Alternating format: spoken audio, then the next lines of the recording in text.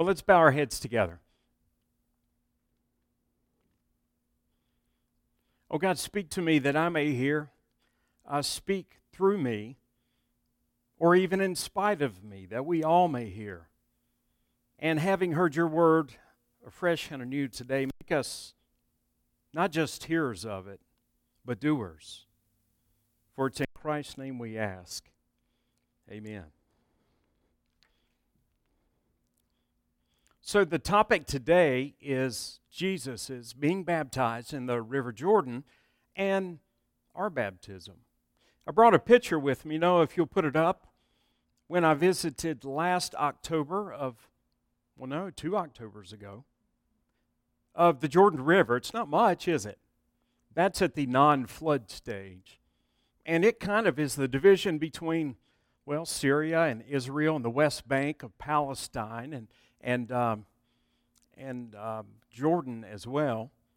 And it's much disputed territory, and yet just a simple river that flows down out of the mountains through the desert plain and into the Sea of Galilee and further on down into the Dead Sea. And that's where John was calling people about 15 miles outside of Jerusalem to come out and to hear his message about needing God in their life. Lord, I need you, as we sang. And telling them to repent, to turn back towards God from their own ways, and doing this ceremonial washing called baptism in the Jordan River. And it was refreshing, no doubt, in the desert. Let's talk about it today. Before we do that, I hope that you noticed in the bulletin that we will be doing a baptism this Wednesday outside. Yes, I'm going into the waters. Behind Barry and Cheryl Pillow's house, there's a pond, and we're going to baptize one of our youth there. The information's in the bulletin. Please come if you can. It's going to be a big moment for her 16th birthday. Alicia Holt's baptism this Wednesday at 4 o'clock. A few things about Jesus' baptism and about ours that are important for us to hear from the text, and one of those is the outpouring of the Holy Spirit. The outpouring of the Spirit upon Jesus that day in a way that people noticed it, and the indwelling of the Holy Spirit in us. Now, Jesus was baptized, and the Scriptures say, though he was without sin, he became sin at the cross so that ours would be crucified there and laid to rest. Jesus was not there in the River Jordan being baptized because he was of sin, but rather because the fullness of who he was, God himself, needed to be displayed to all that were there and all of Israel.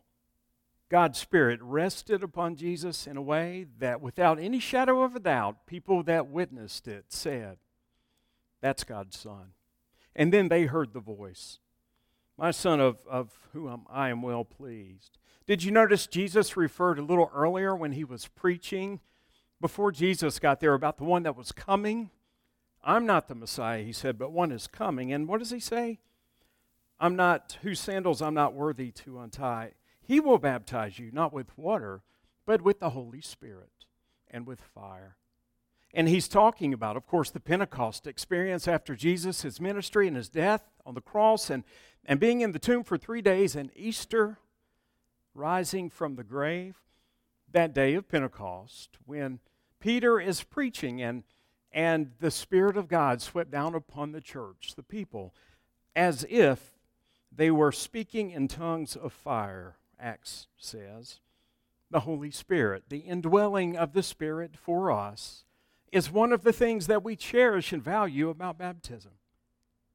It's one of the reasons we bring our children to be baptized in the church. Whether they're youth like Alicia this week or whether it's an infant that is in its first months or years, we want the Spirit of God to be a part of that person's life. And what more powerful and more beautiful way to witness that and be reminded of that than through baptism. We were talking about in my exploration class today for newcomers about John Wesley. And one of the things that was particular about John Wesley, the founder of Methodism, was his spin or his explanation of God's grace in our lives. And we've talked about God's grace before, that undeserved, unmerited love and presence of God with us. John Wesley said that grace is prevenient. That's the word that he used, prevenient, meaning that His grace and His presence are experienced in our lives even before we know who God is. Isn't that amazing? It's a powerful thing to think that God is already showing up in our hearts, in our minds, and in our lives even before we have an understanding of who He is. And you may experience that. I know I have. It may be evident through a conscience of knowing right from wrong, even if you don't know God. It's evident through the need for love that we all have been created with. It can be felt, that prevenient grace through our need for God in our lives as a child or as a youth. A great French mathematician and physicist, Blaise Pascal, who also was a Christian writer, wrote this one time: "There is a God-shaped vacuum in the heart of each man or each person, which cannot be satisfied by anything but only God the Creator, made known through Jesus Christ." Jesus, in His baptism, reminded us and calls all of us to remember our baptism and know that God's Spirit fills our hearts and our lives in a way He would not otherwise to its fullness. Another way of understanding Jesus' baptism and ours is as our identifying with Christ in our lives and through His work. As I said earlier, when in verse 21, when all the people were being baptized, Jesus was baptized too. And as He was praying, the heaven opened. Jesus was there with the people, going out with the people who had great need and a great yearning for God in their lives. And that's one of the things that we know about Jesus and that we are reminded of through His ministry over the years, is that He was there for the people, with the people, when they had great need, and He was willing to meet it. Jesus went out to the desert that day, I think, so others could see that He was the Son of God, but also to go down into the river with those who were broken and hurting and guilty and unrighteous in God's eyes, in their Jewish understanding of things. His presence there was a gift of grace. And His presence in our baptism is a gift of grace as well. Well, if you are a comic strip fan, I think I've seen it once or twice in syndication since it quit running. But there was a comic strip that appeared in the papers for about 15 years, 1980 to 1995. Gary Larson, who was an artist, but also had a morose sense of humor, and also had a love for animals, created a comic strip called The Far Side. It was one of my favorites. Here is one of my favorites of all time. I have calendars of each of these. Noah, if you would put the next image up, Noah. You see the deer? And it says, "Bummer of a birthmark, Hal," and he's got a target right on his chest. Wow. That's just classic Gary Larson, classic Far Side, to make you think in ways you wouldn't have thought about. Anyway, yeah, I love that one. Funny, but also it has a point. And it is a birthmark. Yeah, one time I was teaching youth, and this was at UMYF, Danielle, like on a Sunday night meeting some years back. And I was using birthmark as a teaching point. And I showed him my birthmark, which I'm not going to show you today because, well, I'm layered. But it's on my elbow. And so I showed it to him, and I asked around the room, who else of you has a birthmark? Well, a couple of kids raised their hands. Not everybody has a birthmark. But there was one boy, it was not enough for him to just raise his hand. He was apparently very proud of his birthmark, and so he jumped up and he peeled off his shirt and he showed everybody his birthmark on his chest. And everyone was pretty taken aback. And I was like, dude, sit down and put your shirt back on. I wanted to know if you had one. I didn't want to see it. He was very proud of his birthmark. Well, what we need to hear today is that all of us, by our baptism in Christ Jesus our Lord, have a birthmark upon our hearts. And it's a birthmark that is in the shape of a cross that represents forgiveness and grace. And it's a birthmark in the shape of an empty tomb, which represents life that is abundant and everlasting. All of us have a birthmark by our baptism. We are marked as children of God, worthy of God's love in our lives, righteous, though we may sometimes not live up to that. We all have been baptized, or those of us who have been baptized know that we are marked and we have to cling to that some days, don't we? Yeah, it's a reminder to us that God claims us and chooses us as His children, but more so it's a reminder to us that we are God's children and we're loved and we're forgiven and we're set free and we're allowed to live into that love and grace. There are days that we must cling tightly to our baptism to remember whose we are and who we are at the very core of our hearts. Because there are struggles that we're going to face. There are adversities that are going to come our way. And our baptism reminds us, though we may not feel it at the time, that we are firmly within God's grasp and touch. There are going to be temptations that we have to give in to finding our identity in our wealth and in our possessions, or maybe in what we can do in our jobs or to help other people, or in our possessions, what we amass in this life, or even in our sexuality, to have our identity there. And instead, our baptism reminds us, no, you are not a child of this world any longer. You've been baptized. You've been washed and filled with His Spirit, and you have His birthmark upon you, that you are forever a child of God. Well, the last thing about baptism that we see from Jesus is that it is our initiation into the faith family. It is the entrance that we partake of into the church. Jesus would lead all of His followers to come after Him. And one of the ways that they did that was by going about and preaching His message to others, but also by baptizing people in Jesus' name. And the baptism that we receive in and through the church has been passed down from generation to generation. And it is a gift that continues on to this day. Now, I know organized religion is on the way out this day and age. There is just not much stomach for it, especially among younger generations. But the sense of spirituality is still there, and the desire and the draw to connect with God and to feel touched and filled up by God is there. And it is through baptism that most powerfully we are reminded that we are God's children.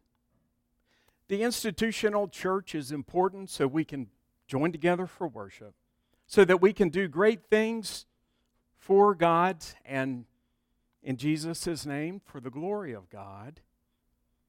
But it's not the end-all and be-all. Our baptism is most important, our initiation into our family of brothers and sisters in Christ Jesus our Lord. It doesn't matter if we sit here with one another and if we greet one another on Sunday morning.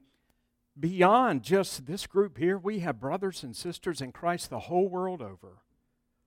In Asia, in Africa, in Europe, In Australia, all around the world, there are people who have been baptized in Jesus' name of all stripes and denominations, and we are forever a family of faith in one. And there's great power in that as we participate in the body of Christ together. We are the body of Christ, still present in the world today. One of my seminary professors was Fred Craddock, who has been gone a few years now. He was a funny little short man with a very high-pitched voice. I know I've told you about him before. He was a master storyteller, Fred Craddock was. He was quite a preacher, powerful one. And I remember him telling the story, and later read it again in one of his books, about a church that he pastored in the southwest corner of Oklahoma before he went into teaching about preaching. The community was Custer City, Oklahoma. Jamie Lockhart, have you ever been to Custer City, Oklahoma before? I would not doubt that. I would not doubt that. Well, when Fred Craddock was there, it was a farming community. It was about 450 people, so it was small. There were 4 churches in town, though. And as Fred Craddock would say, if you divided that up evenly, that would be 112.4 members per church. But of course, things don't work out so mathematically and so exactly. One of the bigger churches, Craddock said, was every Sunday morning at the local breakfast cafe. There was a crowd of people that gathered there, hardworking folks, farmers that weren't bad people, and they were good to their families, and they did all the right things. But they wouldn't go to church. And the main guy that had been there the longest at that church, as Craddock called it, was a 77-year-old man named Frank. And when Craddock came to the area to serve the church, he introduced himself one day to Frank on the town square there on the streets and said, "Frank, I'm Reverend Fred Craddock from the Disciples of Christ Church." And Frank told him quite bluntly, Craddock wrote, "I don't have any need for the church, Pastor. I love my family and I work hard and I try to do right by God, but all the rest of that stuff that y'all do is just fluff." And so Fred Craddock just continued on and would introduce himself again a time or two. Well, when Frank became 78, one Sunday he showed up at Fred Craddock's church. And at the end of the service, as Craddock was given an invitation to come forward, Frank came forward, surprising to all people that were there. And Frank said that he wanted to be baptized. And so Dr. Craddock said, "Okay, we'll set that up. Is next Sunday okay?" And he said, "Yes." And the people in town, they talked. You know how small towns are, right? They said, "Oh, Frank must be sick if he's going to church because he's never done that before." Or they said something bad must have really happened in Frank's family for him to try to reach out beyond. Is he dying? Some people questioned and asked. Dr. Craddock met with him the following week to get him ready for the next Sunday for his baptism. And he said, "Frank, do you remember telling me the first time I introduced myself to you that everything about the church was just a bunch of fluff?" Frank said, "Yes, I remember that clearly." He said, "What changed?" And Frank explained it to him. He said, "Reverend, I really didn't understand what I was talking about because all along I thought that my life was about me and my family working hard and doing what we needed to do, and that was that. But one day in reading my Bible, I saw where Jesus told a man that it was more important to love and serve God first and love and serve others second. And why I guess that means that I'm third instead of first. And so I figured that I needed to come and to be baptized.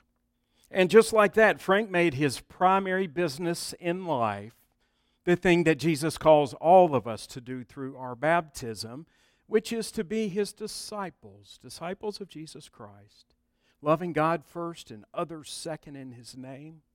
And everything else takes care of itself by the grace of God.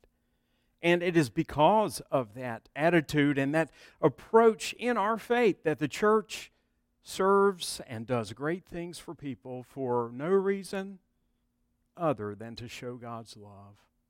Isn't that a beautiful thing when people come together to pray or to serve a meal or to help others that are falling on hard times and not able to buy food? It almost makes you think that when we do those things faithfully, that voice rings out from heaven that was there for Jesus' baptism that says, "These are my children. And with them I'm very well pleased." Very well pleased. My prayer for us as a church and as people of faith is that we will take seriously this birthmark placed upon us by the outpouring of God's Holy Spirit and the indwelling of it as we accept the gift of grace, because it is by that we are saved and that we will help to change and to save the world in His name.